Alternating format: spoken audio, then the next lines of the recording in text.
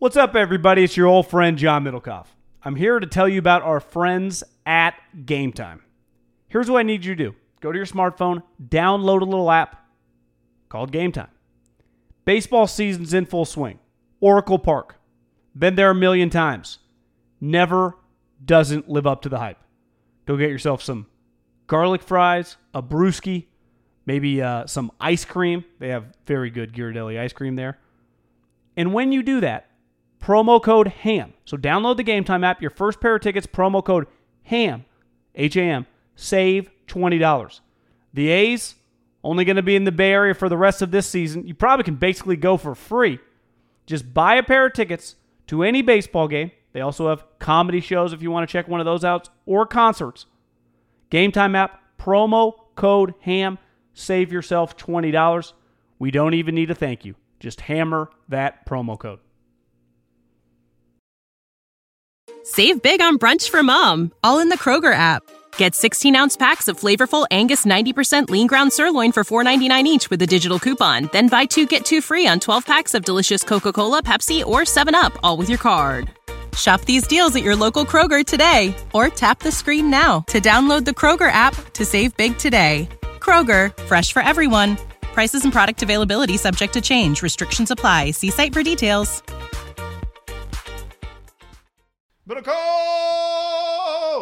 Hey, behaves!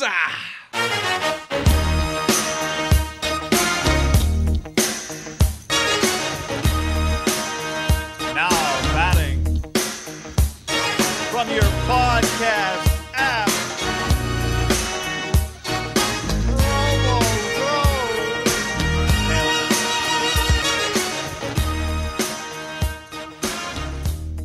You think Hack Wilson had a walkout song? That's a hell of a question. I would guess no, he did not. No, he did not.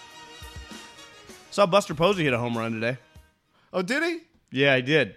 But doesn't the ball fly there at Talking Stick or whatever the hell that place? I like the A's one. Hohokam? Yeah. Hohokam? I saw Arizona, Talking Stick. I went to a bachelor party a year ago at the casino called Talking Stick, and then I saw last night the Suns arena is now called the Talking Stick Arena. Yeah, so resort, right? It's a resort. Resort, yeah. They got a couple golf courses. It's actually really cool. The highest level Indian casino probably in America. Clearly got some. Got some cash. How about Tommy Fleetwood on 18 at the the Honda Classic? Yeah, they call it the Bear Trap. I'll tell you, ending stretch. A good island green is one of the most watchable things in sports, I think. Somebody hitting a pressure shot towards an island green is one of my favorite things to watch in sports. Well, wouldn't you say the most historic non-major shot every year is the Players Hole 17? Just that par 3, and just the guys, historic of guys hitting in the water. Yeah. And the feeling how they just drop, kind of their body language. You're right. The Players is only like 140 yards. I think what's cool about the Honda is you're hitting 250 yards and it's windy, so you just might hit in the water. And one thing I was reading, who's the guy we were talking about that did the No Laying Up podcast a couple weeks ago? Oh, not Mark. Peter Costas. Yeah, he tweeted today that the thing about this course is the winds go across the fairway left to right. He's like, it really exposes flaws in ball striking. And I started laughing because I'm like, yeah, I got a lot of flaws in my ball striking. Yeah, I'm no Peter Costas. I think a dead into you wind exposes you the most because if you hit a cut or you hit a draw, it quadruples it. You're right, though. I guess the side winds. He said those. He said those do too. He's like any wind exposes it. Yeah, but probably depends on the way you work the ball. True. Well, when I was watching the documentary Once Upon a Time on Lee Trevino, he's from like West Texas. I'm like, why were you so good at the British Open? He's like, well, we had a lot of windstorms, and I just get bored and I just go practice in the windstorm. So it became kind of normal to me. You just realize certain people become normal at whatever their sport, whatever they're doing in these weird ways geographically, right? You you become numb to it almost. Yeah, like a cold weather quarterback. Well, like Tom, he's just whatever. He's fucking been in Ann Arbor and New England for 25 years. Think about that. He's like, well, he's from California. I also had an epiphany. Him and Julian Edelman, that video, I'm sure we'll talk about it, but think how much those two guys kind of have in common, even though they don't have that much in common. Like, one guy was a blue chipper. I know he was drafted late, but Tom did go to Michigan. But they're both Bay Area guys. They both were drafted late. Then they have all these shared experiences at New England. Like, Yeah. they were just kind of destined. They were, 7, 8 years apart in age, but they ended up meeting up, and now they're just like best friends. It feels like that Julian Edelman's his best friend of the Patriot run. Was that a fair statement? And it probably starts when you meet someone who's from your hometown, like, or your general area, like they're both from kind of the peninsula. You have a shared bond, and then you factor all the other things. You won championships together. You were both late round picks. You both chip on your shoulder guys. You both can And talk not shit just about Bill. championships together, right? Almost any play that Edelman made was also a play that Brady made. Walk-off touchdowns that Brady's throwing you. Like, what? Like, if you or me ever became buddies with, like, Tom or Julian, let's just hypothetically say, you could never, ever get close to your relationship, even if you became his neighbor or whatever, and you both like sports when, in like 10 years, once they're retired. Or Julian might be a little longer, but Brady could be 4 or 5 years. Your relationship would be capped on what you could build through because you would never have gone through that. Like, at the end of the day, Julian Edelman had a walk-off touchdown that Tom Brady threw him, so when they're sitting there having a cocktail or fucking ordering pizza or just hanging out watching some TV at their house, they have a bond like people have like when they have a kid together. I mean, it's just no one else can even relate to their bond. Yeah, it's like blood brothers. Yeah. And Julian, Blood, sweat, and tears, bro. And we, this, John. And I said this the other day. We were talking about, when people do like the after work drink, they spend a lot of time just talking shit about work. yeah, When you have a common boss that you have that when you have an experience, and I guess it's anything, but this is a boss is like this, an experience that other people just can't quite relate to. Other people are like, why are you always complaining about your boss? Like, I need somebody who understands what I'm saying. How many people really have survived Bill long enough to see this whole just entire, like their catalog of Bill memories is massive. Why? I think the other two guys that come to mind would be like, well, Tom's boys with Vrabel and he's boys with Welker. Well, Bill got rid of those two motherfuckers. So their opinion on Bill it just ended, right? They were just not around him anymore. Well, Edelman's just kind of survived. And I don't know, he just probably, it's hard to say he's a better teammate than Vrabel. I mean, Vrabel was like a team captain, won 3 championships. But I do think that Bill likes Edelman more than Welker. Is that a fair statement? Felt like he didn't love Welker for whatever reason. Welker was I a think little that's probably fair. counterculture. Again, on the Patriot level, like he's not a bad guy. Looks like a good coach. Was a winning player. Got along with Peyton Manning just fine. Like he's a high level guy, but even he had to draw the line. Like Belichick, fucking relax. Didn't he had some? Did he have some concussion issues? Or am I thinking of Amendola? I think Welker had a concussion issue. He had a famous line that he talked some shit about Rex Ryan. Remember, and it really pissed Belichick off. He said a comment after a game about the feet or something. I just remember everyone was like, "Oh, this isn't gonna fly." Yeah, and they were already kind of butting heads about like contract, and he wanted an extension. That was the end. All right, let's get into it, John. Recording this on Sunday afternoon, Tony Romo was the news of Friday, and there are a few elements to it. Michael Thomas's tweet, but Tony Romo, who I said a few weeks ago or maybe a month ago on the podcast, I think I said $15 million would be his number for Monday Night Football, ends up getting $17 million a year from CBS. And as what I read from the story, did you understand it this way? It never actually got to a negotiation. CBS had the right to match any deal, but I got the impression that it was really just CBS got to $17 million and he said yes. He was like equivalent of an RFA, though he was a free agent. They just had the first right of refusal on any number. They could match any number, yeah. Which I don't know, like in this kind of deal, would that mean he'd be obligated to go back if they matched the number? But as you texted me, clearly this was the place he felt the most comfortable. Doesn't mean the money's irrelevant. Of course it doesn't mean that. But this does feel like the fit for Tony Romo. You thought, though, that it was an overpay, right? So where I am today is no, I don't think that. But I did think $17 million was just, it's wild. But no, I get why they did it. My first reaction was yes, though. Was like, dang, what? But when you just take a step back, like I told you, Monday Night Football was going to pay $15 million. To me, I think what probably why I reacted that way was for them to pay that much for non-Monday Night Football, Sunday Night Football. That was kind of the surprise to me, is that somebody who's not on one of those two telecasts would get that. But their game does huge numbers, the CBS afternoon game. I'm good. To me, it's the more I thought about it, the more it's a no-brainer to keep them. I don't know. I guess my reaction was like, I don't think it really affects your rating, but that's not what this is about. To me, on the most basic level, if you run a high-level company and he's clearly immediately one of their top employees. This is before he got $17 million. I'm just saying the last several years, it was clear like you'd build a broadcasting team if you're in the sports broadcasting world around a guy like that you don't want to lose them to a competitor. So, yeah, $17 million because people are like you said, the ratings. There was that Ringer article on Fox when they got Madden. Or they got the NFL rights and they paid Madden. And they realized that Madden did have paid him $8 million 25 years ago. So that's 26 years, 1994. Probably even more than $17 million now. It might be like $20, $22 million, the equivalent at the time in 92. Someone told me that Madden owns real estate all over the Bay Area. Because think about in like the early 90s, he was so fucking rich.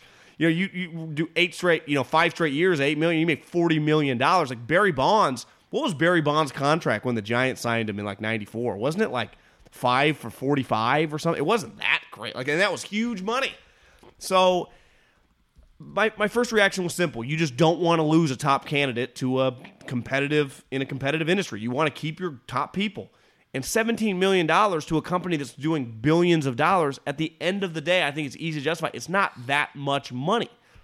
Then there are different elements of, well, that's a huge kind of not an ideal domino for ESPN and Monday night, because like you said, you thought he was going to go to Monday night, and you're not just pulling that out of your ass. You know people that know people, and you're hearing the shit. It was clear that ESPN wanted to hire Tony Romo and put him on Monday Night Football. And a big part of getting Tony Romo on Monday Night Football, they want to expand their coverage, get better games. They've tried to like kick the pro Kaepernick, anti-NFL thing, and they've gone the other way these last couple years, and it would have been a huge hire for them. Now, what the fuck did they do, guy? Like, Peyton Manning made so much more money than Tony Romo. Now, if they offer him $20 million to do Monday Night Football, why couldn't he do it for a couple years? Maybe he would, and that wouldn't be a bad, fall. It's not. It wouldn't even be a fallback. They would just be forced. Like, they know Tony Romo's good. We all assume Peyton's going to be a superstar, but I would say he probably would say no. Now, we've talked before, Drew Brees, some other guys coming down the pipe. But then there was the element that went viral. It was just retweeted, countless times. I lost it. Mike Thomas's tweet about not signing the CBA because a guy in the media is making more than players. Well, Mike, how do you know that me and Haberman don't make more than every rookie non-first-round pick? Right? I started thinking about the people in the media that make way more than most NFL. 65% of players make less than $1 million in the NFL. Adam Schefter makes like $7 million. Colin Cowherd makes his profession, basically talks NFL 75-80% of the time. He makes way more than the majority of the league. Countless guys in media make a lot more than players. It has nothing to do with that, Mike. It's simple. He was a free agent, supply demand. He's by far the best, and he got paid. It's not a reflection of the players or how much they're making. Like, this is a fucked up deal. It's a separate kind of industry, right? I'm making money off the NFL. I have nothing to do with the NFL players. What are you even talking about? It was just stupid. Yeah, but whatever. Like, that doesn't even bother me. It's an emotional. I get why a player would have an emotional reaction. But I would imagine a lot of players like him think that. I don't think he's alone. Yeah, but that's what I'm saying. But that doesn't. To me, it makes sense. No, I get it. I just thought it was put my body on the line. nobody should make more than the guys putting their body on the line. Like, that's how some players think. I get it, right? Yeah, well, That makes sense to me. I mean, I don't agree with it because I don't think it actually makes sense, but it makes sense that you would think that way. I would imagine a decent amount of players share his sentiments, right? Like, this is crazy. This guy's calling games and making more than how many NFL players make truly $17 million a year? It's got to be probably 50. Not that many. Right. Yeah. Whatever, probably 15 quarterbacks. What do you think? Another 20 players? It might be less than 50, actually. Think about it. 17 is a lot in the NFL. This ain't the NBA. I mean, 17, that's a lot of cash. So Well, you told me he only – sorry, finish that thought. Yeah, it's just I get where he's coming from, even though I snapped. Well, you retweeted. I thought you had a good tweet about it, and I think what you just said is basically what you tweeted, which is it's just not relevant, but it is. I think it got everybody's attention because it was $17 million, right? When I would say the first thing that made me feel like it's a reasonable, it makes sense, is remembering that Madden got $8 million per year in 1994. You go, well, if he was worth that then, now you could argue, I would guess an average game probably rated higher then, relative just a percentage than it does now. Yeah. But use the face of NFL broadcasting. And, the reason I thought he'd go to Monday Night Football was just because I thought they were going to pay him $15 million. I didn't really think about, well, is CBS just going to make it worth his while to stay? But if you think about it, for them, what was he? Regardless of whether the stars aligned like they did for him, where Monday Night Football was there to leverage, the TV networks contracts are coming up, so they need to display stability towards the NFL or for the NFL because they want the Super Bowl and all that stuff back. And they know, like, if you're the NFL, Tony Romo is such a great brand for your sport. I don't know that they would have left CBS anyway, but the point is, it made a lot of sense from a CBS standpoint. Partly just to keep him away from ESPN. I completely agree. And like you said, so how much do you think he was? What do you think he was making? $5-6 million? Yeah. What was he going to make even if those other stars hadn't aligned for him? $9 million? When it came time to, when they swapped out Phil Simms for him, that was a major. It was a big deal. Maybe they knew it wasn't a risk, but it was a risk, right? Big time. Now internally they might have just known he's going to be great. We did some test games. Nance is adamant he's the guy. You're going to go back to square one, and somebody wrote, I don't know if it was Deitch or Trainia. Somebody wrote, like, it is just a great example. Like, who's your number 2, right? Like, just having a guy ready on your bench. Like, the first one I thought of was Fox College Football had. Now this year he went into the studio, but they had a clear like 1A, 1B, or 1-2 with Klatt and Brady Quinn. But like in the NFL, there's not really that for most networks. It's just hard. And we've seen from Monday Night Football, it's just hard to find. I was laughing to myself, like, if Gruden never leaves Monday Night Football and Witten never gets the job and that thing isn't open, like, how much money did Gruden make for Romo just by leaving Monday Night Football? How much money did Witten make for Romo by not being good enough to stick it out? Yeah, definitely helped. But I think Romo would have gone from 5 to 12, right? He probably would have got a huge extension. He would have made, so like, he might have made him 5 or 6 12, million. Exactly. It's not. They just it's like nailing a pick. But you don't let the guy walk. I think you hit on a good point, and I've had this take for a long time. College football analysts and definitely the broadcasters, like you said, Brady Quinn, Joel Klatt, and look at college for ESPN. You got Herb Street. Who does McDonough do it with? The Penn State quarterback, who's really good. Blackledge. Yeah, they to be good at college, and you do college games. It takes so much more effort. Even a guy like Jesse Palmer, the guy who's just good looking, he kind of mails it in. No, like he can just talk about teams and players. You can fake it in the NFL. Oh, just Odell Beckham and Julio Jones, just play the fucking hits. In college, you can't really play the hits.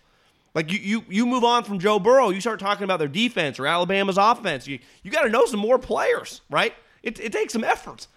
And I think college blows it out of the water, and that was my thing with Michael Thomas. And, like, Mike, the combine's going on right now. Every fucking year, there are reinforcements coming into the league. And I've been to these meetings. They will replace when I was at dinner, we ended up on the number 10 to 11 guys that you were just, if your team's solid in a playoff team, you're not looking to replace. But the other, that's interesting. The other, so 43 guys on your roster, kicker, punter, and so it's probably 40 plus. You would be open, to making some moves. So just think about that. Open to making moves. And we just saw the combine. How many guys were at the combine, guy? 350? I just watch it all for the last 4 days. Just guy after guy after guy after guy after guy. They're all coming. Like, how many guys get drafted out of the combine? It's like 90% of these guys are getting picked. It might be higher. Like there aren't going to be many guys that participated in this thing. They're not going to get drafted. So once you get drafted, you're in the mix. When you look at the NFL, who are the good analysts, guy? Like, Romo shot was so good because I use this guy a lot. Like, Dan Fouts stinks. Tiki Barber has gotten better. Actually, he actually has. But, like, he's not great. Like, part of the reason I think, like, Aikman and Collinsworth, and they do huge games, but they're just competent. Like, they're just good. And they really stand out because most guys are not good. The NBA has an epidemic. Like, their guys suck. I mean, are awful. I'm talking about the analysts, not the play-by-play guys. They don't have any analysts. Romo was immediately better. But would he have got this much money if Rivers and Breeze had just retired and been like, we'll call games? Because you could hire immediately one of those guys for $7-8 million and it'd be a hit, right? If, like, CBS is like, oh, Tony, go to ESPN, we'll hire Phillip Rivers, put him with Nance. They wouldn't skip a beat, probably. But those guys, that's not how it works. There's not an NFL draft or combine of analysts. They don't exist. It's like, yeah, Tiki Barber. Even like John Lynch was just solid. He just left. He's just gone. I mean, Steve Kerr was the only NBA guy good. He's gone too. There's just not many good analysts, guy. When being a great player guarantees you nothing as an analyst, obviously, that's stating the obvious. But if you were a great player or a Dallas Cowboys quarterback and you're a really good analyst, it puts you in extreme high demand. Extreme high demand. Right. And so, but he got $17 million not because he played quarterback for the Cowboys. He got $17 million because he stands alone right now. But for example, it's different than a game analyst, but like Louis Riddick. Why did Louis rise so fast at ESPN and just become a staple in everything they did? Because who he's sitting next to, most of them stink. I mean, are awful. No one knew Louis Riddick beside NFL people when he got that job. No one knew him. Like, if I hadn't worked with him, I wouldn't have known him. You wouldn't have known of him. No one would have known of him. And now it's just like, Louis, one of their best guys. Just because he can talk football coherently, he will fucking have strong opinions, and he can just have, like, he can talk. That's another. Can you just coherently talk, and then you sound like you know what you're talking about? And let's just be real, most guys can't. Or they get to the point where, and this happens a lot in the NBA, like Reggie Miller can talk. What's he even talking about? Like, this is just terrible, And I think we get that a lot with football and basketball, even when their analysts, like, are smart. Like, most of these guys that they're putting on TV are smart now. But, like, they're just not very good. Like, I think it's an easy job to do at an average level. Well put. Very well put. So, would you say analysts in general? Just in general, just in yeah, sports? that's where things like the draft, things that are not easy to do at an average level. Like, you can't go into the draft with your average level of prep that you get through an hour show on when you really only have a few takes and they're all kind of things that you come up with in the pre-production meeting. That's where the draft separates, right? Because you just have to be ready at a moment's notice to talk about a particular, just whoever. 100%. And I think if you look at it from a player's point of view, if I'm like a corner for the Panthers, I can't just be at an average level for multiple years and keep my job, right? The other element of what we're talking about, if you are average, you just get exposed and you get replaced. Where I think you see a lot of analysts, and it's always my beef with the older guys, like, does Dan Fouts just have a job till the day he dies? Because most people under 40 don't know anything about Dan Fouts, the player. Hell, you can say 45. I don't know when his last year in the league was. He's like 68 years old. And part of it, I think once you kind of get in, you're just kind of set. Yeah, I mean, ideally, it doesn't matter. Like, I think with Romo, and really, particularly with Romo, it doesn't matter that he was the Cowboys quarterback now. It's irrelevant. No. Like, he could have, like, Romo, could have been, like, Orlovsky's rise would be an example of this, right? Orlovsky's playing career really has nothing to do with the fact that he's done a lot on ESPN. That he does a lot on ESPN now. When you say Dan Orlovsky, you think one thing. Yeah. But is his rise, or is he on Twitter a lot? You know? Well, I mean, he went from being on Twitter a lot to calling games, to calling more big games, to being on every ESPN platform all the time. That's fair. It is a rise. Yeah, I'm just saying Romo's really good. Ideally, you shouldn't know. It shouldn't matter who. Like, the NCAA tournament's coming up. You're going to watch the NCAA tournament and be like, God, this is the 20th straight year I've seen Dan Bonner. I don't know anything about Dan Bonner, but I watch him on the NCAA tournament every year. Like, seems to know what's going on. But I got to Google him, right? Good point. Grant Hill, you know who he is. But I'll say it's irrelevant. I'll say this. Some of my buddies in the NFL hate Dan Orlovsky. They just think he's cheeseball. But I'll give him the credit on this. He's well-spoken. He feels like he knows his shit, and he's not afraid to take a stance. Like, will you have an opinion? That's another thing like a lot of NFL guys kind of won't do. It's like, well, what do you think? But you know what? I know it's your buddy. Like, is it good or not? Yeah. I also think opinions come from just doing your work. Like, I think if you do the work, that's where opinions come from, or at least a conviction comes from. Yeah, but I think it's a hard part for former players when they know a lot of people in the NFL to, like, say things. I think that's always difficult. And you see it with coaches a lot, too. Like, are you just doing this because you need something to do for a fucking year? Because you're terrible. Like, you bring nothing to the table. I always have a soft spot that makes me angry for a coach like Jim Mora Jr., for example, who calls games for ESPN. Notorious asshole to the media. Treats them like shit. Moment he gets fired, boom, right to the media. It's like, bro, that's fraudulent to me. But again, maybe it's just personal with him. Not that he was actually cool to me. I just think that type of stuff's like, come on, give me a break. Like, at least Rex Ryan goes to the media. He was like media friendly, gave good talks. When Tomlin one day will do it, like, I get it. Like, Jim Moore, you were an asshole. Everyone thinks you're an asshole. And then you just, media, yeah, let's call a game. What? But it's the way it works when you get famous. I think a lot of guys find out real quick you can't just talk about your experience for long. That only gets you through your first two telecasts. Yeah. Well, like, if Belichick wanted to do TV, I think he'd be pretty good because he could talk a lot about I've seen him do TV. He's fantastic. but he doesn't, right? He talks about all these other guys. He geeks out about Ed Reed and offensive linemen that died before any of us were born. Well, don't you think that's why Mayock was such a good draft analyst? Because he just would be able to talk about every player that came through. He'd just be able to talk about in-depth about him. You'd be like, God, you just learn shit watching him. And then he'd have strong opinions. He's well-spoken. He was kind of the total package. Why I think he's been pretty good in the league. Yeah. I have a soft spot, I think, for older analysts because they've got the accumulation of the most good stories. And I think there is an art to that has been, I shouldn't say an art, but there's just an element that I think gets lost a little bit now because so much evaluation gets done. Just it's all about film study and the analytics. Not even the analytics, just the numbers, which is all legit. But I want a guy just be able to tell me some stories about some shit that happened that I didn't know.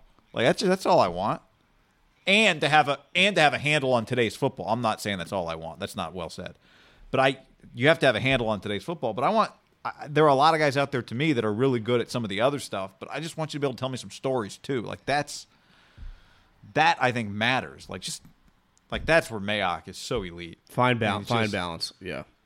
Oh, so good. He was really good on the combine. He was, but he doesn't work for the NFL Network anymore, John. No, he doesn't. He works for the Oakland Raiders, which we'll get to coming up. But first, we tell you this podcast is brought to you in part by Ashford University. Convenient and flexible. That's what Ashford University's online master's degree programs are. They allow you to learn at your own pace when you go to ashford.edu/ham. Yep, guy, ashford.edu/ham. One course at a time. Ashford University 6-week-long courses allow you to take one course at a time. Think about that. You're enrolled. You're still a full-time student. No standardized tests required. The SAT, the GRE, the GMAT, you name it. You don't have to touch it. It's great for people like me and you because we ain't passing those tests. They're not required to enroll at Ashford University. The accreditation, Ashford University is fully accredited by WASC, Senior College and University Commission, so you get a legit degree, master's, and you're just off and running. Also, they offer up to 90 transfer credits if you've already started but didn't finish. Get ready to grab new opportunities. Start your master's degree today. Enroll now by going to ashford.edu/ham. That's ashford.edu/ham to start your master's degree today. That's ashford.edu/ham. So like you said, there are not always people that the media, the public, and the insiders agree are good. But Mayock is one of those guys. It was I love the Combine in part just because Mayock is MIA publicly for most of the year. And then he comes out in the Combine, Johnny's the same guy. Just like doing he loves backstory. Like, he loves backstory on players, but he also geeks out over all the measurables. Like, I missed him, man, but he's the GM of the Raiders, which is a good thing for the Raiders. Yeah. It's good. I agree. I think he brings so much credibility to them. And watching him in the booth with DJ and Rich and a lot of John Lynch went in there too, and he was seamless. And I didn't see Belichick, but I would imagine if he went in there, he'd hold court too.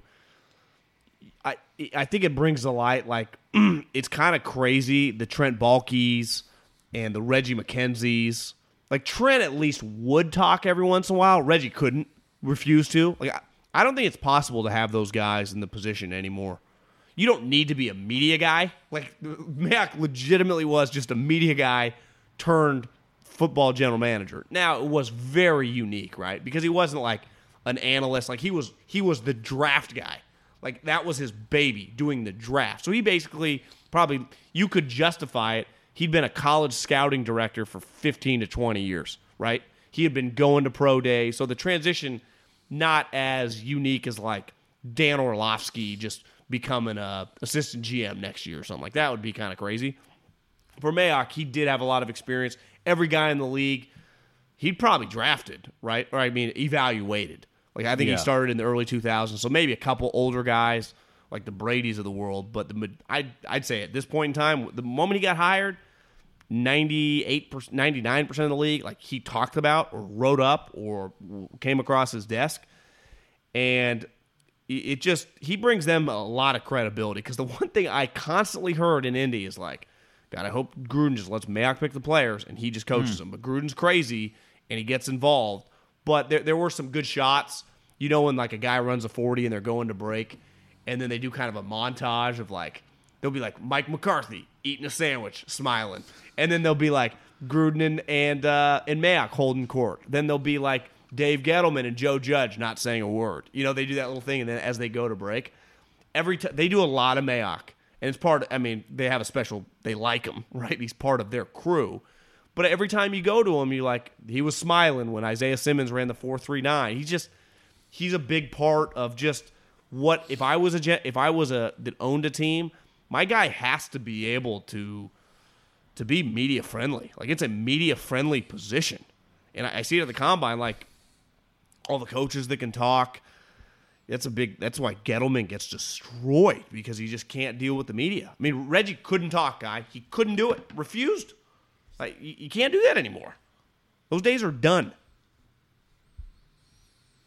Yeah. I mean, I would insist my guy can do it too, because if you're in charge, you have to be a communicator, and the odds are your coach might be the one that hired you, not the other way around. You don't get to rule with an iron fist. A lot of GMs, like, that's not John Lynch's job. That's not Mike Mayock's job. No, it's not. A lot of these guys are not that. Guess who is? Gettleman. Gettleman is in charge. He gets the rule with an iron fist. He just happens to be in that market in New York. But that's generally not the job. Don't you think it helps Kyle and Lynch, who are ultimately the decision makers? When they want to, they are just fantastic.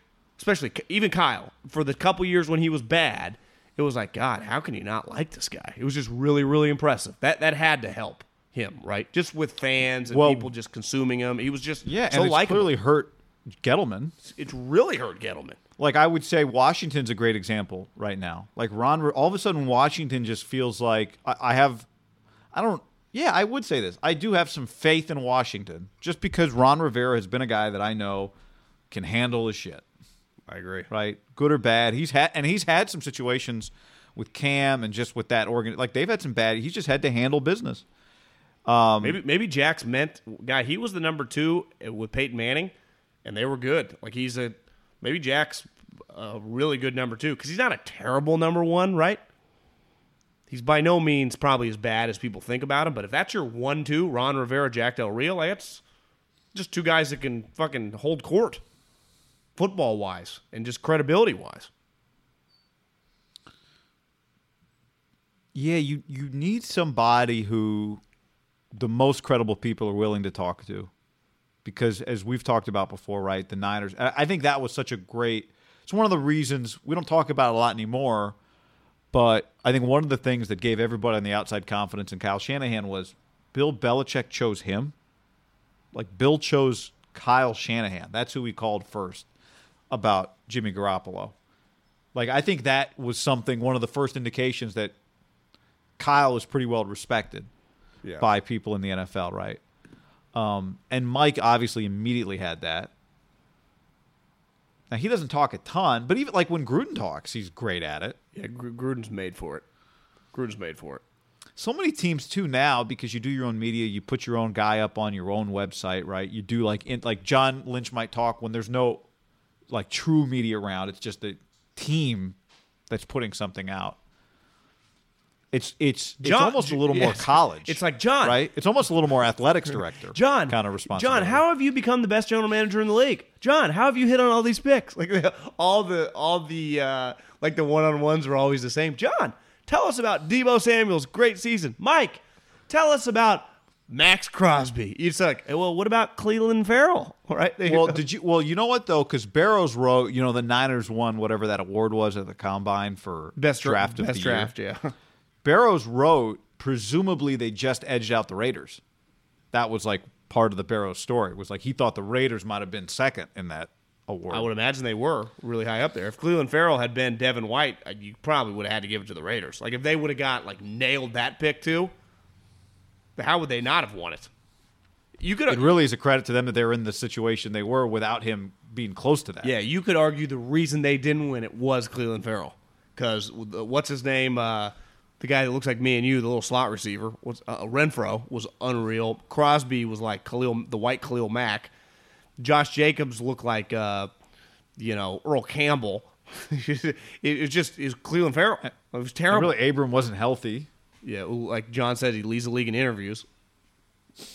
So, that's a great line. I think what Mayock, the guy, though, gave them instant credibility. But I think people did kind of sit back, right, Middlecoff, and go, okay, let's see him draft. Like everyone did the charts of like how his draft, who he said he would have drafted, and his big boards over the years and all that. But his draft just was solid. He's gonna get another chance. Like this, you could argue this draft, if they nail some picks again. I don't, because Gruden has a long contract, nothing's changing anytime soon for the Raiders, but. Is Mayock going to be like a multi-job GM if for whatever reason he's not the Raiders GM for the next decade? Well, I'll tell you this, guy. If Mayock quit or they had a bad falling out, wouldn't NFL teams now be a lock to go after Mike Mayock to run their team? How would he not? Yeah, it's hard to find a scenario where he's still here, in Vegas, but Gruden's not. Yeah. But is there 8 years from now, is there Mike Mayock fires John Gruden? You're like, wait a second, I thought Gruden was in charge. That probably seems that scenario's little hard. Yeah, that scenario seems unlikely, but I think you were on to something I hadn't even thought of. If they broke up tomorrow, I think countless teams in the NFL would hire Mike Mayock to be their general manager without hesitation after a year. I was thinking about this when hearing you call or talk.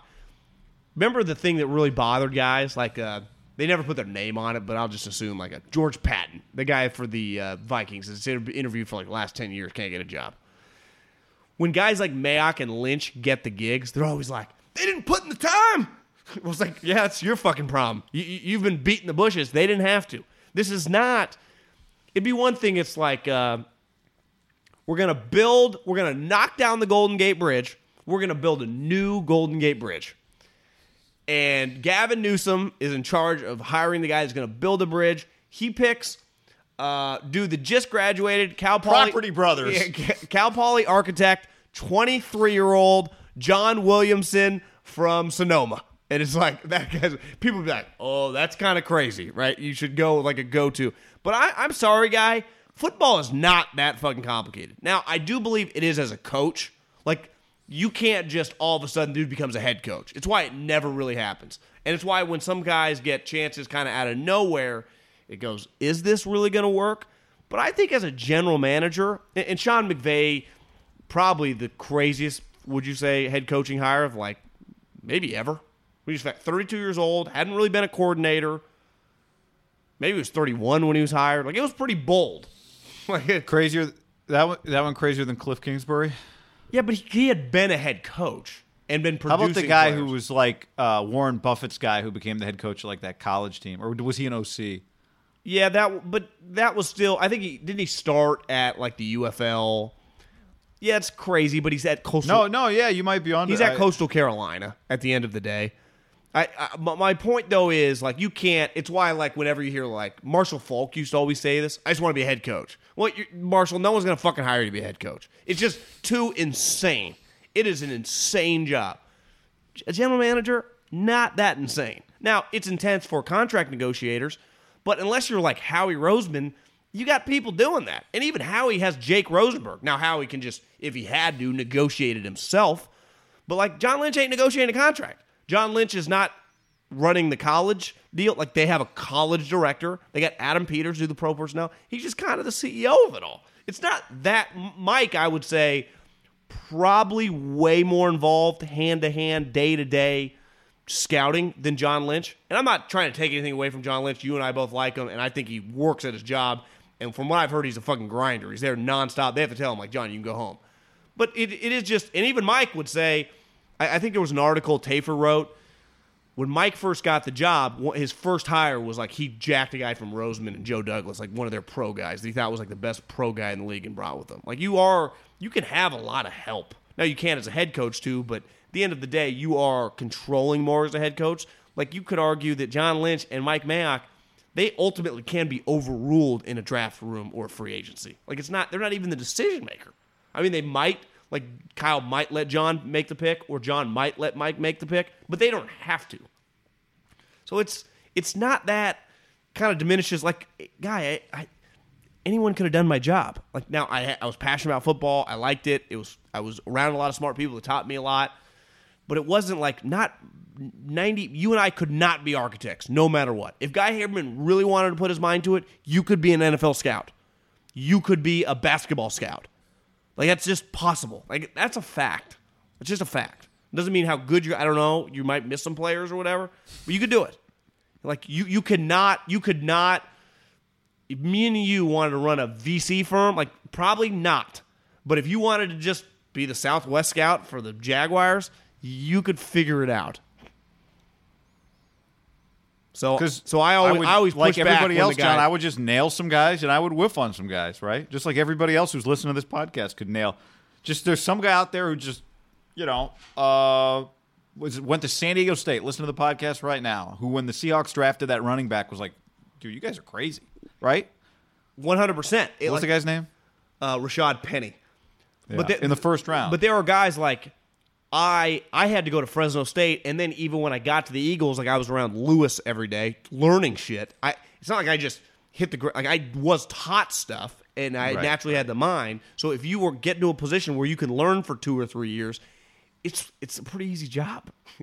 And easy is the wrong word, but a very capable job. If then you have the work ethic and you truly love it, to become pretty good at it. Like, I don't think that's true. Now, I've only worked in sports. But some of these other businesses seem a little more complicated than football. So whenever that guy gets, I can't believe, like when Rap Sheet will be like, rumblings in league circles. People are pissed off that they didn't get their shot. I'm sorry. It's just like, yeah, this isn't, that's on you. Like this, it's not crazy to get. I would hire Mike Mayock over the guys that don't get the job.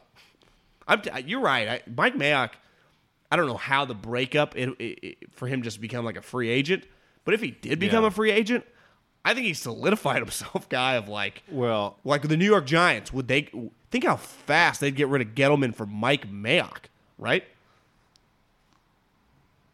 Yeah, I don't know if they would recognize that, but Well, I'm just saying, like, if Gettleman got fired and Mayock was available now, given that he clearly can do the job, he would get another job overall, and then these guys would be really mad. And He's if you're getting him, 2 jobs? that's what makes him unique, right? It's not he didn't. You get the sense that he grinded just as hard when he worked in TV as when he's the GM. So you might as well just be the GM of a team.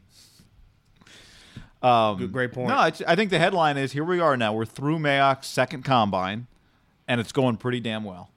Yes. It's going pretty well.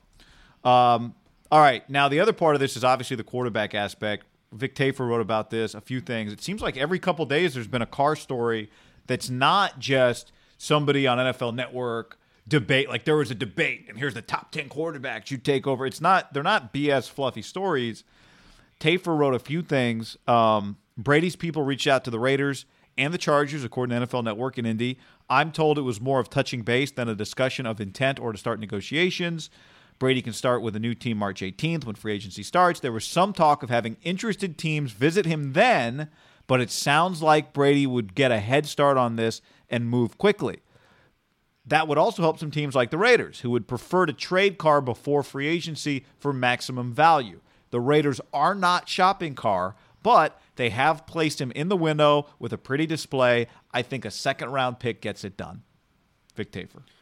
Well, Kawakami kind of added to that. He thought that they would, because Vic didn't really say it like this, they would just get rid of him for a second-round pick, even to start over, right? To just reset, even if they don't get Tom Brady, which would be pretty jarring. If they didn't get Tom Brady, God, I forgot. Today's March 1st. I mean, we're not that far. We're 17 days away, right? For this. Like, he could. Yeah, and really, there's that early tampering period begins, I think, on the 16th. So it's not out of the realm of possibility that he gets traded in the next 13, 14 days, right? John, that's also the first week of the NCAA tournament. Could be an incredible sports week. Brady leaves, Carr traded, just some crazy shit going on. The 18th, I think, is a Wednesday, which is the second day of like the quote-unquote opening rounds. Good point. God damn. Yeah, March 18th is Wednesday. So like Thursday morning, we could wake up and Brady's having a meeting with the Titans and the tournament begins. But I'll give you one. Is it unrealistic to be like by the end of this week, the Raiders have agreed to trade Derek Carr to the Tampa Bay Buccaneers? Or do you still think that's a pretty big stretch? They don't, and it's like, well, what about Tom? Like, they don't have an answer yet. To me, it doesn't make a lot of sense to do that. Well, especially like if you're exposing yourself to not having a quarterback potentially because you can get a second-round pick now. But they could sign Jameis or a Tannehill pretty quickly, right? Though. Yeah, you could. And we've talked about it. There are a lot of guys on the open market, even just Mariota, draft a guy. Like, they could do a lot of different shit. You could, but it's like, how many of those guys do you really? No, I know. I'm not saying I would do it. I'm just saying it's not. Well, guy, there's one quarterback on the open market. It's Mike Glennon. You know, it's not one of those years. Like, boom, you could just sign Jameis to a 1-year, $25 million deal, draft Jordan Love, kind of just go in a different direction. Just kind of reset and pivot. The question is... I think that's kind of on the table, a pivot. A pivot's fine, but when your first move is that... Now, look, if you prefer Jameis, then yeah. Or if you prefer... Tannehill would be tough because he might end up back. But if Brady were to go to Tennessee, why wouldn't the Raiders? They might value Tannehill more than Derek, just for a 1-year situation. I think it was Vic that wrote this too. The other wild card, the other element that would keep Derek in Oakland in a LV in a situation like that is what would you have to pay? What would the contract with Tannehill look like? If there's multiple teams interested in Tannehill, whereas Derek is $19 million a year under and contract, it is pay as you go because all the guaranteed money is already paid. Probably the best thing Derek has going for him right now. Like Albert Breer told us, he is a true if he wants to stay. But honestly, the best thing for him might not be to stay. Going to Tampa might be a great situation for him. No, I'm saying on the Raider side. Like, why are you giving up that luxury unless someone's blowing you out of the water and you know you're getting a guy? Because why would you, let's say you were forced to give Tannehill $50 million guaranteed. Like, is that risk worth it? To me, it's not like, I'm not even sure you're upgrading. You might, Well, if I had to bet. He was better. I thought he was pretty good. But you're right. The but I mean, to me, it's a coin flip. Like Tannehill might just resort back, might not be as good. Where at least you know if your team was just better, you might be able to get to 9-10 wins with Derek. I will though not be blown away with as much talk for this has been going on now a while, guy. If it's just boom, he gets traded. You're right. I guess we shouldn't be. Because there is it just because he's the easy target right now, or does this feel kind of like nuts? Just, it's becoming more tangible by the day that there is something there. Yeah. I think what makes him unique is that you could have a conversation, because we have it all the time. Is there something more that somebody else can get out of him? Well, if you're Tampa, for example, would you rather have next year Jameis or Derek Carr? You got to factor in money, too, so you probably have to re-sign Jameis at a number you probably wouldn't be totally comfortable with. Where you can get Derek, you just can inherit this month-to-month, year-to-year deal. Yeah, but it might cost you a second-round pick. Yeah, that's true. You got to factor that into. My first reaction is Derek. Couldn't you get him for a third, don't you think, when the dust settles, if they were willing to give him up? Depends how many teams. Like the Dalton Bears conversation. Like the Bears might not be willing. They might not be willing to do that yet. Bears might not be willing to get Carr. Yeah, are they not willing to just give up on Trubisky yet? Well, I think it's a double whammy. I think the Dalton for them, they might be able to get Dalton for like a 5th-round pick and get his number down to about $10 million. With Derek, he does make $20 million to get him back, especially because of the elephant. I mean, they already got Khalil. I think you'd have to like give back that pick 45 or whatever that pick swap is. Would you rather just get Dalton for way cheaper and not give up a huge asset with Mitch, or try to overextend for Derek, who actually might not be good in the cold? Like, there is a lot of risk involved with getting Derek. Like, he's not just, while he's better than Mitch, when you factor in the cold, it's not just a for sure thing, right? That he would just be good there. Yeah. They do have 5 quarterback coaches, though. 7, I think. Well, how many of them are bald? Well, I think just one, but Nagy told me he's not coaching the quarterbacks or anything anymore. He's just going to be the offensive coordinator and just kind of overseer. Where last year he felt like he was, without taking a shot at his, I don't even know who the coaches were they fired, but he was more hands-on than he wanted to be. Yeah, became a little overwhelmed. The other thing Vic Tafur wrote was this: the Raiders were high on Jalen Hurts even before he ran a 4.59 40 and threw well Thursday night. I think he's a running back. Do you think he's a quarterback? Well, I think he's going to be a quarterback, yeah. You think he's going to play quarterback in the NFL? Yes. He might start out there. I'm not saying he's going to be a starter. I'm not saying he's going to be a 10-year pro, but I think he's going to somebody's team as a quarterback. I think a lot of teams are going to draft him as an athlete. I'm not saying that some team might not. Like maybe the Raiders do think he's a quarterback. I don't. I do. You think he's viewed like who would you compare him to right now? Is he a rich man's? He's like Taysom Hill, but I think he legitimately could be just like a 1,000-yard back guy. He's fast. How elusive he is in the open field. Like you just teach him running back. He could just be. I have friends in the league that think he could be like a top 7 or 8 running back in the NFL. He's a backup quarterback. He could just be a start, and he might not even be. It might be really ugly because he's not a power arm guy. So, like in the preseason, running with the threes, it could look bad. Where it's like, bro, you could just be a starter for like the Patriots, or the Seattle or whatever. Yeah, I mean, to be clear, I don't think he's a starting NFL quarterback. I don't think he's drafted. I don't think he's an NFL quarterback. You don't think he's a backup quarterback? Yeah, I mean, I think he can do some stuff in packages, but I don't. If you had to start him, like he's your backup quarterback, like the way it happened for the Jags, where they had Foles, and then it just turned out Minshew was the better than whoever else was on the roster in the preseason. He became the backup quarterback. If you got into a situation where it's like, we got Joe Burrow and our backup, I'm just using this as a random example. Our backup's Jalen Hurts, a couple rookies. That'd be weird, but or let's say he's the backup for, this is probably better, Kyler Murray. They got the dude from UCLA, right? Hundley was last year, because you want to have the same type quarterback. So they go, we'll have Kyler Murray and we'll have Jalen Hurts.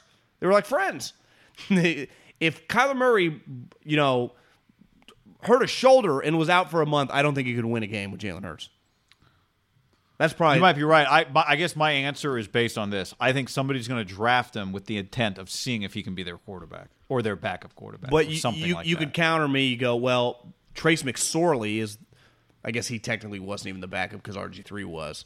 Actually, I don't really hate. Why wouldn't the Cardinals be interested? Wouldn't you? That's an interesting one. Yeah. Yeah. But probably it's like, what's it going to cost us? Our second round, our third, or not our second, but is it going to be a third? Is it going to be a fourth? I think somebody's going to draft him with the intent to see if he can be there, if he can be a quarterback. I think if he said, I'm a running back, I want to be a starting running back in the league, who's to say he wouldn't go like pick 50 to 70 somewhere in there? Because he is a unique athlete, right? Yeah. I don't know if he can catch If you told me the Raiders drafted him in the third. just to see what he could be, Yeah, I'm not against that. and when I say see what he can be, I mean, can he be a quarterback? He's got no chance to beat out Derek. Well, I agree. I'm just saying, I don't think Vic just is. I think there's a reason Vic. Right? I agree. I mean, he's for sure heard. If third round, I know the Niners don't have a third round pick. I said the Niners took Jalen Hurts. What would you be like? Oh, they're going to use him at other positions, right? I'd be like, didn't they draft him last year? Oh, the Jalen Hurd. Kyle, I don't think hearing him talk is too bullish. Like, yeah, he's basically, I don't know. Dude's hurt. Yeah. Back problem? Yeah. Not ideal. That's Steve Kerr. All right, John. How about Deion Sanders? Speaking of, we got to do this for a second here. So Deion, this is Sunday on NFL Network. Deion had a few things we'll talk about, but this was one of them. Where do you think Brady's going, Prime? You know what? I have a theory. What do you got? Will you indulge me, everyone? Okay. If it was me, Yes. this is the owner Prime. Okay. Brady, San Francisco, man. Trade Garoppolo back to New England. To New England. Come on. Back to why not? Okay, let me tell you something. San Francisco has a window of opportunity. You as well as I know that window closes expeditiously. You got to seize it right now. I love Garoppolo. Trust me. Tom Brady's the quarterback in the Super Bowl. I feel like there's a different outcome. You got 2 years, man. Get it done. I would do it. You give New England what they want. You give San Fran what they want. Jeff Okudah, 4-5 flat. Could you imagine if that happens? Jeff Okudah, isn't that the guy? I'll shake it up a little bit. Well, I mean, that would be easily the most earth-shattering way for that to finish up. But it's a great finish, 3 weeks. isn't it? Think about it. Just ponder the thought. Brady would love to wind up there. Thank you. Tell him Back why, home. Rich. Why? Back home. He's Brady in the would, crib. home. Brady would love to wind up there. It's home. It's the team he grew up playing for. And it's a team that was just in the Super Bowl. I'm just throwing that out, man. That's just the owner prime. Just owner prime. Owner Prime. I would love Owner Prime to. In retrospect, I wish he was the Florida State football coach. When he first said it, I thought Rich was laughing, and it turns out a dude's just running. Yeah, you're like. Isn't Jeff Okudah the corner from Ohio State?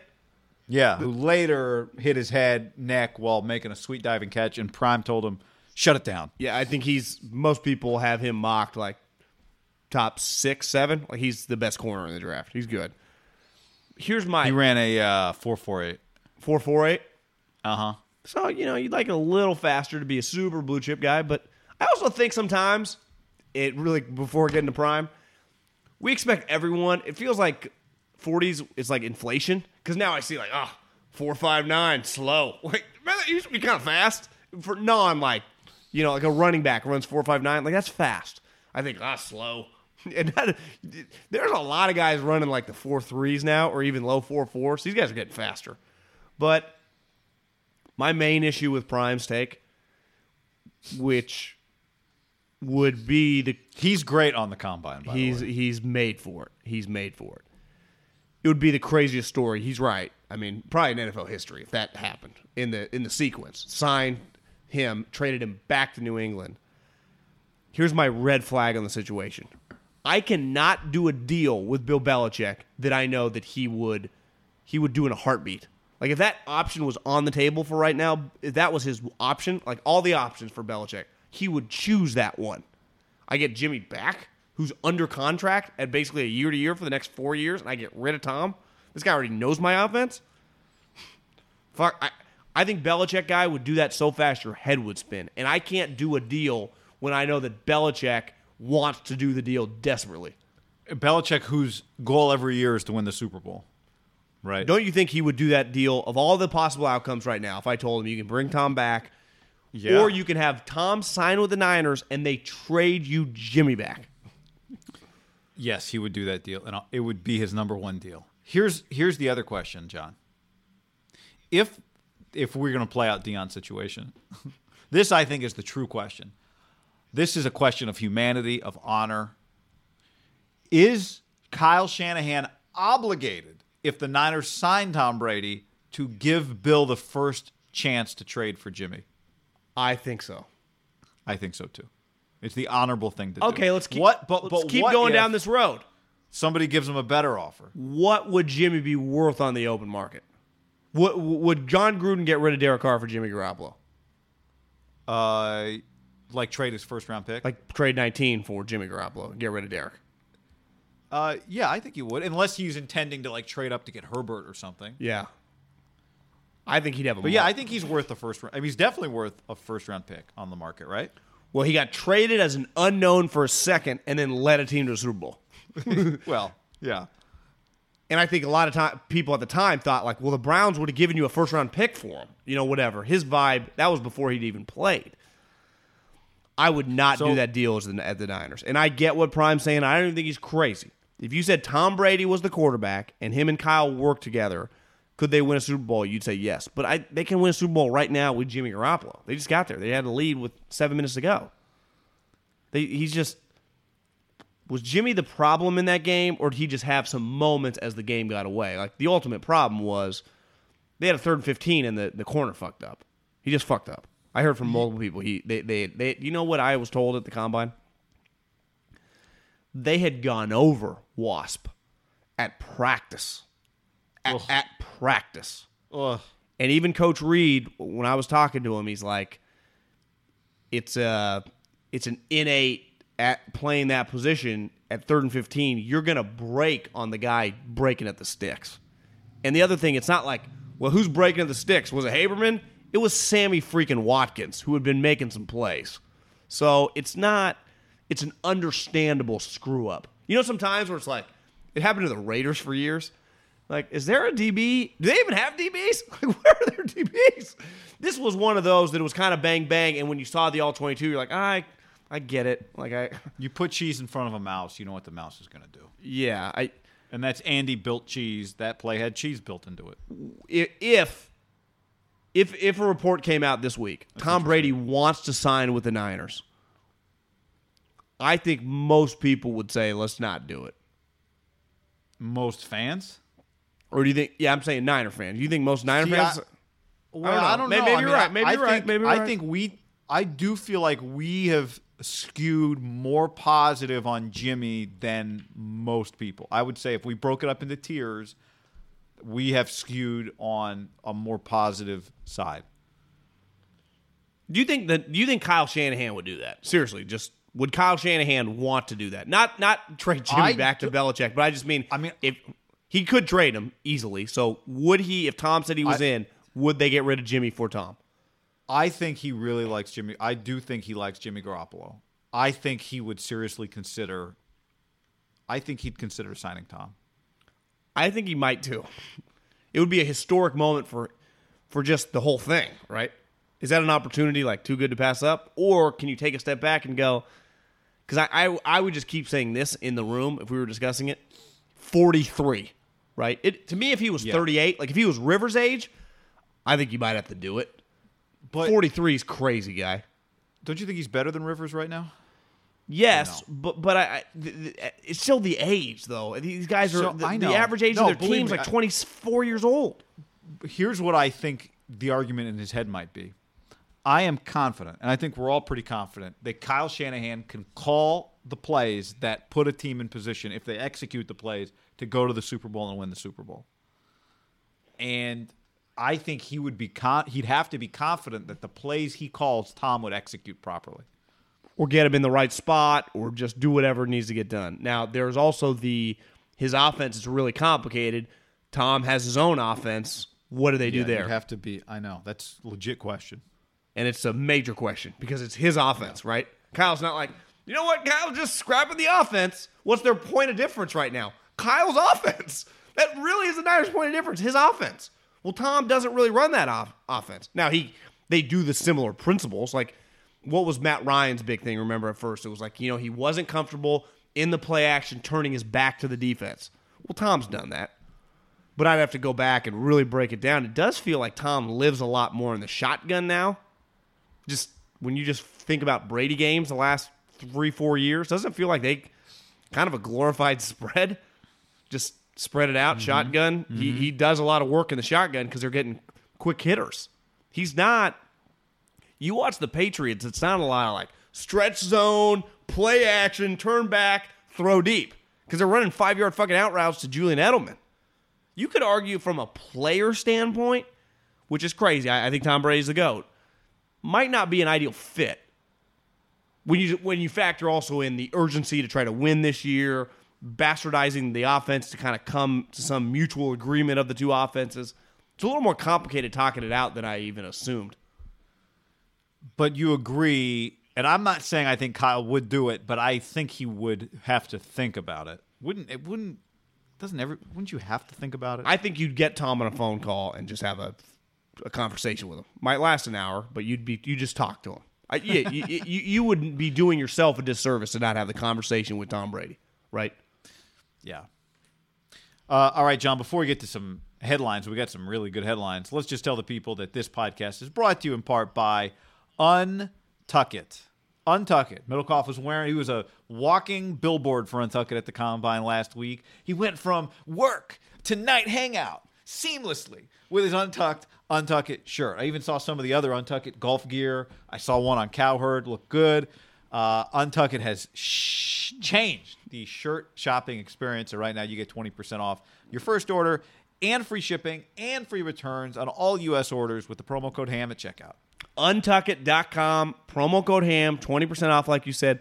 I was coming home at about 3:15 in the morning from some bars. I did not have a jacket on because you don't need to go outside. The problem is at that time, some of the hallways are closed and I had to go outside. I was on an alley about a half mile away from my hotel. I jogged, really, really drunk in my Untuckit shirt because it's 20 degrees, kind of snowing, no jacket. The shirt looked so good, but I was free. Just me and the Untuckit shirt just jogging back in boots and jeans to the hotel. But I love my Untuckit. God, I look good. Untuckit.com, promo code HAM. Get it. Untuckit.com, promo code HAM. All right, and the podcast. Oh, and by the way, 50 stores nationwide, one on Union Street in San Francisco.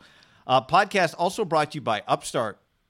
Upstart believes you're more than just your credit score. They actually reward you based on your education and job history in the form of a smarter rate. That means they go beyond the traditional credit score when assessing your credit worthiness at upstart.com/ham. Yep, upstart.com/ham. They make it fast, simple, and easy to check your rate since it's just a soft pull, guy. Doesn't affect the credit score. The best part, soft pull, baby. The loan is approved and accepted. Most people get their funds the very next business day. I mean, you and me, different points times in our podcasting career, have been waiting on some funds, and then we've been waiting, and they've been waiting, and we don't always get them the next business day. But we have got when they go, hey, it's be there tomorrow, and it's there. You're like, whoa, and it's a game changer. Free yourself from the burden of high interest credit card debt by consolidating everything into one monthly payment plan with Upstart. All right, time for some headlines. Let's do it, guy.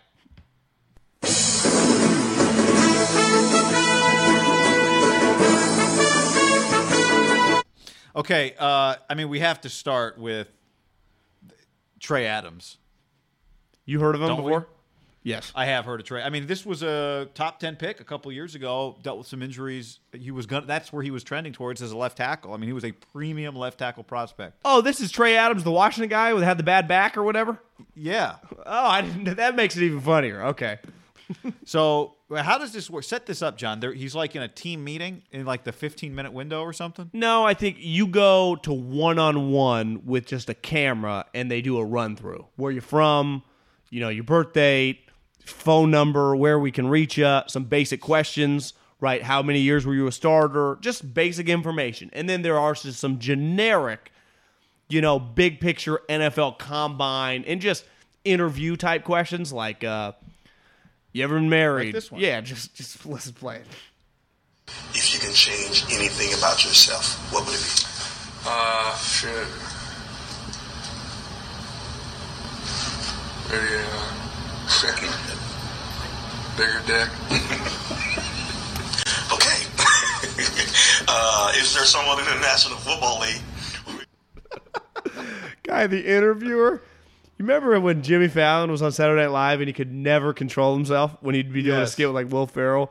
And everyone in Jimmy's skits would always start laughing because Jimmy couldn't help himself.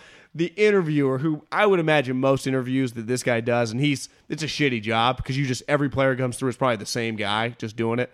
It's pretty monotonous and boring. He was dying. I mean, that was funny. So Jim Nagy, I saw it because your friend, Jim Nagy, the director of the Senior Bowl, tweeted that what happened to Trey Adams should not happen. And I'm like, what is he talking about? And then you realize like that video that was out was like filmed off of a monitor, right? And my guess was somebody who works for one of the teams just filmed it to send to one of his buddies, who sent it to somebody else. Maybe one of them DMs with PFD commenter or whatever. So now all of a sudden it's on Barstool. I think you're ahead of yourself because the combine's going on. The teams don't have that. It gets sent to them. I think it's like an intern for the league office or something. Gotcha. So that's probably cutting it up. That's not an individual team interview is what you're saying. No. That's a generic one that every team gets because if you can see, you're right. It's getting off a screen. Like the numbers are above it. Like he was just probably O-lineman 75 or whatever. And you just cut it into individuals and then you put it in a file and it gets sent to everyone. I can imagine it's just a league intern gets the shittiest job and is dying laughing. And you're right. Then he sends it and then it's off to the races. But it was not a guy from a team. Maybe it was, but I bet it was a league employee and probably a young league employee. One thing I thought watching it was I think it reflects positively. He's just being funny. He's just been asked this stupid ass question, right? That you get asked to tell us your greatest weakness, right? It's like, oh, I care too much. I work too. What's one thing about yourself you'd change? It's like, what are we doing here? Like, this is stupid. He literally can't think of anything. So then he has the presence of mind to answer with what he knows will probably impress some people because, like, hey, he's kind of funny. Yeah. I just thought he was being funny. He knew he was being funny. I thought it was hilarious. Like, now, it does set a bad precedent, right? Like, there are things that get said in those meetings. I'm sure that is sensitive. 1,000,000%. Like, when people – this gets back to – Jeff Ireland? Yeah, my father died. Just deaths and just situations, drug addicts, and just comments that you say because you're in an open situation. These agents tell you don't hide from anything. But that to me was very jovial. Like, it was funny. It was just you're right. It doesn't reflect poorly on him at all. I do think, though, if they wanted to figure out, like, it'd be pretty easy to figure out where the league started. Like, if the NFL, I don't even know if they would care. Right? Yeah, but if they did, they could figure out, like, the one guy's job was to just cut, stop, put it in the file. Like, it's going to be one of it. Maybe there was 2 or 3 of them, but it'd be a small group. If you wanted to do investigation, we could find the human quick. The agent probably should, just to prevent something when something really is a problem. To me, that's one. You're right. The agent, because if you're the agent, you would not want that out. You would probably call the guy that runs the combine and ask a question. Like, what the fuck, man? Because you're right. I mean, that was funny, and it's an easy one, but it would go just as viral if it was like a drug addict, just something even crazier. I don't even know. You're right. Because we know how Twitter works. That one's an easy one because he's talking about it. You use the word dick. But I think there would be something bigger dick. Does that mean he has a small dick, or does that just mean he's just being funny? Right. Well, that's what right. What if it's like he wakes up every day just horrified and tortured by this micro penis. Isn't he big? I mean, he's got to be like 6'4", 6'5", right? 6'7". I think he's even bigger. I think he's bigger than that. I think he's really big. But yeah. Was he healthy last year? Or did he play? I can't keep track of his injuries. I do think he was mostly healthy, but I think is he a 5th year? Yeah, he's old. Might have been a 6th year. Johnny's 6'8". He's 6'8". God damn, he's huge. But part of me, I feel like he was supposed to come out 2 years ago. Yeah, he was. He was supposed to come out as like a true junior and be a top 5 pick. Got hurt, and then it kind of derailed. I'd forgotten about him. I remember 2 years ago, or maybe it was 3 years ago. He tore his ACL. That was it, and then he came back. He was going to be like a top 10 pick. Comes back, but then he hurts his back. Yeah, God, this guy. I'm glad he still got a good sense of humor after it all. He might be. Yeah. Is he an undraftable player with all his injuries? Maybe. Yeah, I don't know. It depends on that. Depends on that physical. How that checked out. Yeah. All right, John. Let's go back to Deion Sanders for more combine fun. This is Troy. I don't know how you say this guy's name. And a guy like Derrick James, they don't need nobody to be successful. White guy. They're going to be successful no matter what situation you place them in. Here's Troy Apke. Oh man, he can run. Why are you surprised, Dan? Oh, you know why I'm surprised? I can't say it on TV, but he can run. He was a track guy. Right. He was a track guy. But you're saying it with you don't see that much. You're saying it in tone. Let's call it what it is. I like that, He man. just ran 4.35. Hey, man, let me go hug him. At 215 pounds. I'm going to hug him. Hey, man. Then he actually does. That was good, man. You can run. Excuse me, 200 pounds. I try. How are you, man? The other thing is, like, the guy went to Penn State. He doesn't look like he's been working out in SoCal like a lot of people. No, do. he's pasty. Pretty pale. He's pasty white. 4.35 guy for a white guy is hauling ass. I mean, that's hauling ass for any guy, right? Purple, black, yellow. A white guy. How many in the history of the combine white guys have run under 4.4 flat? It's got to be a relatively smaller list, right? Maybe like probably Tim Dwight. Tim Dwight. McCaffrey didn't run 4.35. I think he was like 4.42. How about Devin Wiley? Devin Wiley. Did he ever make it to the combine? He wasn't. It felt like he was faster than like. He did. Yeah, he didn't run that fast. McCaffrey didn't run that fast, did he? I don't know. I'm pulling up Wiley right here. 2012 draft. 4.35 is hauling ass. So I see where Deion. You can tell if you're on the field and you're just watching a lot of 40s. Like, did you notice Deion picked it up by the time the guy was at the 20? It's like, this guy's hauling ass. He did. I know. Because you can, if you just watch him, you get a feel for like, whoa, this is going to be. It's just crazy how your eyes, you just become. You figure it out. 4.41. That's fast. Wiley. He was drafted. Let me check Lance Zierlein. His comp better not be Jason Sehorn. The corner for Mack must have gone back in there because I saw him with the that was Matt, yeah, with like the running backs. They must just hey Mike, come in whatever you want, bro. You just open forum. We got a headset for you. You get bored. And in fairness, have you noticed the combine goes on for 7 hours a day. So if you're Mike, like, didn't you come back 5 days ago? God damn, I came back late Thursday night. It's Sunday night. The thing just ended. But have you noticed like you'll just be flipping channels? You're like, God, they even feel bored. And then you'll come back like 5 hours later, and it's like the second group of guys. You're like, God, DJ was on air, he told me, for 28 hours for 4 days. 28 hours. Long time, guy. Because there's a little break. There's like a halftime. They split the groups, right? They go like A to J or something, and then they go M to Z, right? So they break it up by alphabet, 2 groups, every position. And there's a lot of positions. It's not just like the corners, then the linebackers, the D linemen, the O linemen, the running backs, then the tight ends, and the wide receivers. You're like, God damn, this thing goes forever. Headline, Tom Brady, Julian Edelman, Jimmy Fallon were at the Syracuse basketball game. Apparently, Tom got booed by some Bills fans, but that's not the story. The camera's on them, and Julian, you can read his lips, or you can actually kind of hear him, right? He's saying he's coming back. Yeah. And the question is, all the internet detectives want to know, is Tom Brady saying, no, he's not, in reply? It didn't look like Tom was happy that Julian said that. It didn't look like he was happy. It also felt like Tom was a little uncomfortable in that situation, but it's like, Tom, what do you expect sitting courtside with Jimmy Fallon and Julian Edelman? What do you think? You don't expect Edelman to start talking about he's coming back, probably. But what's Julian supposed to say? Like, I hope he hits test free agency. If I'm How about Julian, just throws up some peace signs. They weren't being interviewed; they're just on camera. well, if I'm Julian, I'm pure pressuring. I don't blame Edelman at all. I don't want him to leave.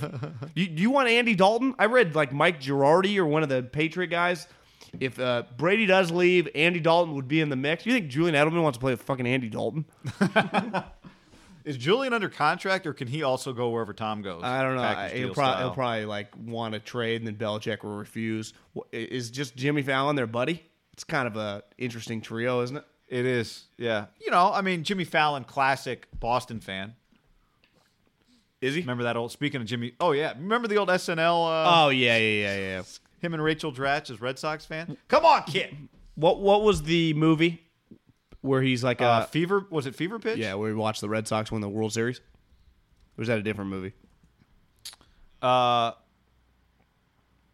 no, I think that's correct. Yeah, I think that's that movie. Did you see? Well, there's also the baseball movie with Sandler that might be the movie I'm talking about. with Nicholson. Did you see James Harden potentially Anger management. shit his pants? Or is it just sweat? Maybe he didn't wipe well, and it's not like he actually pooped, but it's just, white shorts, just, Well, I also think you sit on the bench. Maybe you you fall on the ground. It's white shorts are dangerous. Yeah, they are. White anything is dangerous, really. Did you see the comments that Harden made about the Greek Freak? Yeah, I did. In response, because I remember watching the All-Star draft, and the Greek Freak was like, I want somebody who's going to share. I want people who are going to share the ball. Did you see was essentially his comment? Did you see what the Greek Freak did today? In Charlotte? 41, 20, and 6.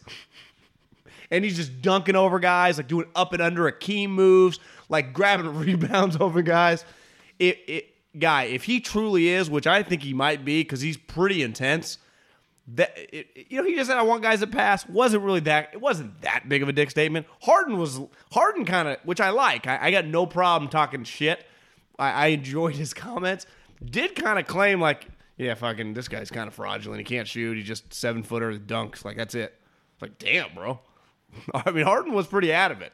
Well, do you totally blame Harden? Like, I will say for Harden, the game is just a little harder if you're James Harden versus if you're Giannis. But don't you think a reason he said that was because he had been taking shots at him? There's no way he wasn't going to talk some shit back. I agree. Sure. It is. Guy, I don't know how many of I these wouldn't bet against. I don't think betting against Giannis becoming a complete player is going to be a winning bet, though. But if Milwaukee played Houston in a series, let's say they played in the NBA Finals, who would you bet on? Milwaukee. Same. Giannis. Even though Russ has kind of been dominating. You see his stat line the last 2 weeks? Russ Westbrook? He's like taking over. Because he's basically like a small ball forward now. Just kind of stat line's never been the problem, though. No, but they're winning. They've been really good when they go. Their tallest guy is when they go small. Yeah, 6'6". Any other headlines? I got a couple. But well, this guy might just be Zion of football. Isaiah Simmons. My God. Did you see his spark numbers? I know he ran a 4.39, but every one of his percentiles for jumps, for verticals, for standing reach, everything was in 94 plus percentile. Yeah. And it might have been Dion, it might have been Mayock or DJ, I don't even know who. But one big question on this guy, I had a friend in the league. I remember on the national championship game, I'm just texting is this guy going to go top 5? He's like, my issue with him is he has a lot of flash plays. And if your defensive coordinator is not Jim Johnson or something, or Belichick, he's not just a plug-and-play player. But as someone said, the knock was, well, can he play DB if he's not a true middle linebacker? Well, if you're running 4.39, you can play DB, right? If you can run 4.39, you can run in space. I think that solidifies him. Worst case scenario, he's just some honey badger type player, right? Because that was in the national championship. But he's 6'4", 240. Well, yeah, when you meet safeties from the Louis Riddick days, era? yeah, they're not you meet Honey Badger, you look at him eye to eye. You meet Louis, you're he's 6'3". They're all John Lynch. They all used to be huge. Now they were hitters, but this guy can if you can run, The reason most guys can't play in space, they can't run. It's just you're in no man's land. You can't catch anyone. You run 4.39. How are his hips? Well, fucking good enough. He moves around well in space. Did you see a couple weeks ago? Field Yates tweeted his where Isaiah Simmons lined up, like how many snaps at different positions last year. Yeah. So his most snaps were at slot corner. He had 286 snaps. His second most snaps were at safety. So the vast majority of his snaps, 286 at slot corner, RDB, 218 at safety, then 160 at outside linebacker, then 120 snaps inside or middle, and then 17 snaps on the perimeter on the outside. He also had he rushed the passer 71 times and had 7 sacks. That's pretty good, 10-to-1 ratio. You could argue, what's the guy? I always forget his name. The DB from Ohio State, that Gian was. Okudah? Yeah, Okudah. Chase Young, you can't argue you would take a potential 15-sack guy over even the Honey Badger or Earl Thomas or whatever, right? If you could get Khalil Mack or Aaron Donald in their prime, you take the pass rusher. But if you just go corner or the hybrid, like would you rather have the Honey Badger or a really good corner? Would you rather have Earl Thomas or a really good corner? This guy probably should be the second non-quarterback off the draft. A really good corner or a complete shutdown corner? Well, because a complete shutdown corner, I'd probably take that guy. But otherwise, just a guy that can make plays all over the field. Well, people view Okudah as like a Revis, like he's elite. People think he's like going to be a star. But Isaiah Thomas could be a star too, or Isaiah Simmons. I'm just saying, would you agree you would take shutdown corner, then Honey Badger, then really good corner? Like peak Honey Badger or Earl Thomas or something? I don't know. Just because that guy's playing all over the entire field. I'm a sucker for safeties. I like safeties more than most people. But I like middle linebackers more than two. This guy's going to go high. This guy, would you bet? I'd bet $500 right now. There's no chance on God's green earth this guy even sniffs like 10. Like I think this guy has like 5 to 8 range written all over him, right? Yeah. So the top 10 could be 3 quarterbacks, 2 Ohio State guys, and a Clemson and this guy. Yeah, it could be Okudah. He'd end up being the 3rd defensive player taken, or maybe 2nd. Like I think the conversation would be, and this is back to what we were just talking about. Do you like Isaiah Simmons or Okudah? How do you value him? And I don't know if there's a right or wrong answer, because here would be my counter to Okudah. It's even richer. Like I just throw it Mosley every time. Right. When you have Isaiah, well, he's in the middle. Like he is in that spot, Jimmy Ward. So maybe he doesn't flip his hips, right? Where Richard had nothing to do on that play because he's on the other side. Or Patrick Peterson. Well, I'll just throw it your other corner. That's what made LOB kind of special, is they had like guys everywhere. Mm-hmm. A lot of teams like, well, you got Patrick Peterson and Haberman on the left side. You're like, well, we're gonna go at that guy. That's I think they were pretty sweet when they had everything going. Who? The Cardinals. Yeah, they had like 4 guys. So most teams don't, though. I would probably lean, if you just go, well, one guy's going to be Ed Reed, and the other guy's, let's say, going to be Revis. I just think that the safety gives you more versatility. Now, if you say, well, I'll take a Revis, I couldn't blame you. It'll be interesting. If you had to bet right now, make a statement right now. Do you think Okudah? Because if you're taking Okudah, you could easily take Simmons. I bet Simmons goes ahead of him. Just because I think it's easier to justify now hybrids and packages and the way you use guys. Slot corners are starters now. Reading that snap distribution from Clemson is pretty convincing. He's just a star, too. Like cover running backs out of the backfield. Yeah. I bet Okudah would say, well, I can fucking play outside and inside. I'd do it all. You probably can't go wrong. Now, couldn't you argue this, too? Like, all right, who am I going to have to beat in all likelihood to go to the Super Bowl if I'm an AFC team? I got to go find a way to slow Andy Reid's team. I got to get Tyreek Hill. I got to figure these guys out. Got somebody who can chase down Mahomes, who maybe can cover Tyreek Hill. You probably can't go wrong. You probably can't go wrong with either of them. Now thinking about it, I think the counter argument would be Okudah can't miss. He's just an elite corner. You just play him there. This guy, what if you can't figure quite out the position? He's doing all this other stuff. There is some. What if our coordinator's not quite dynamic enough? I mean, the fact that he played so much safety tells me he could just be your starting safety. The fact that he's played so much of that position tells me he's probably a smart guy, right? Clearly. So, like that would aid in the ability to prevent, as opposed to like if safety was fourth on the list of snaps and you're trying to figure out if he could do it. But the film, I'm guessing, says he can do it. Yeah. Safety, and you know what playing a slot corner tells you got good instincts because everything's so fast. It's not like, there's not like pedal, get to my landmark. It's just like wham, bam, dude's moving really fast. Edelman's like 3 little head nods. A couple other guys real quick. Mekhi Becton, 6'7", 364, body fat 19%, 5'10", 40, Louisville. That's incredible. Mayock thought it was the most impressive feat of the combine. He thought it was more impressive than Henry Ruggs running a 4.28. Wow. And I think I'd probably agree. How about Henry Ruggs' basketball tape going kind of viral?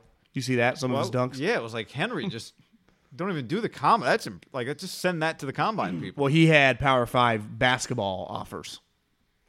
Jeez, man. Jonathan Taylor, 4.39, first-round pick. You think he's a top 20 pick? Did I see you tweet that? No, that was Henry Ruggs.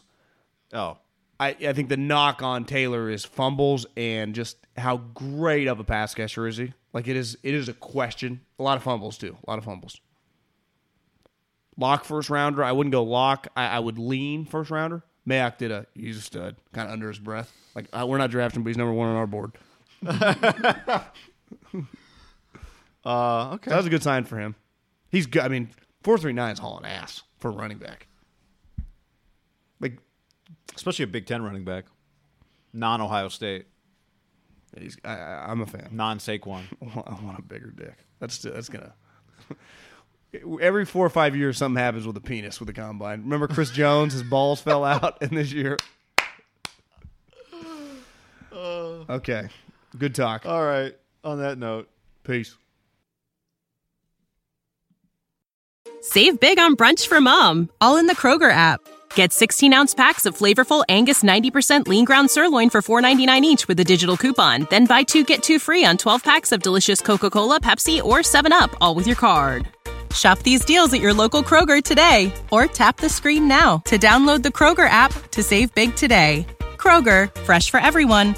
Prices and product availability subject to change. Restrictions apply. See site for details.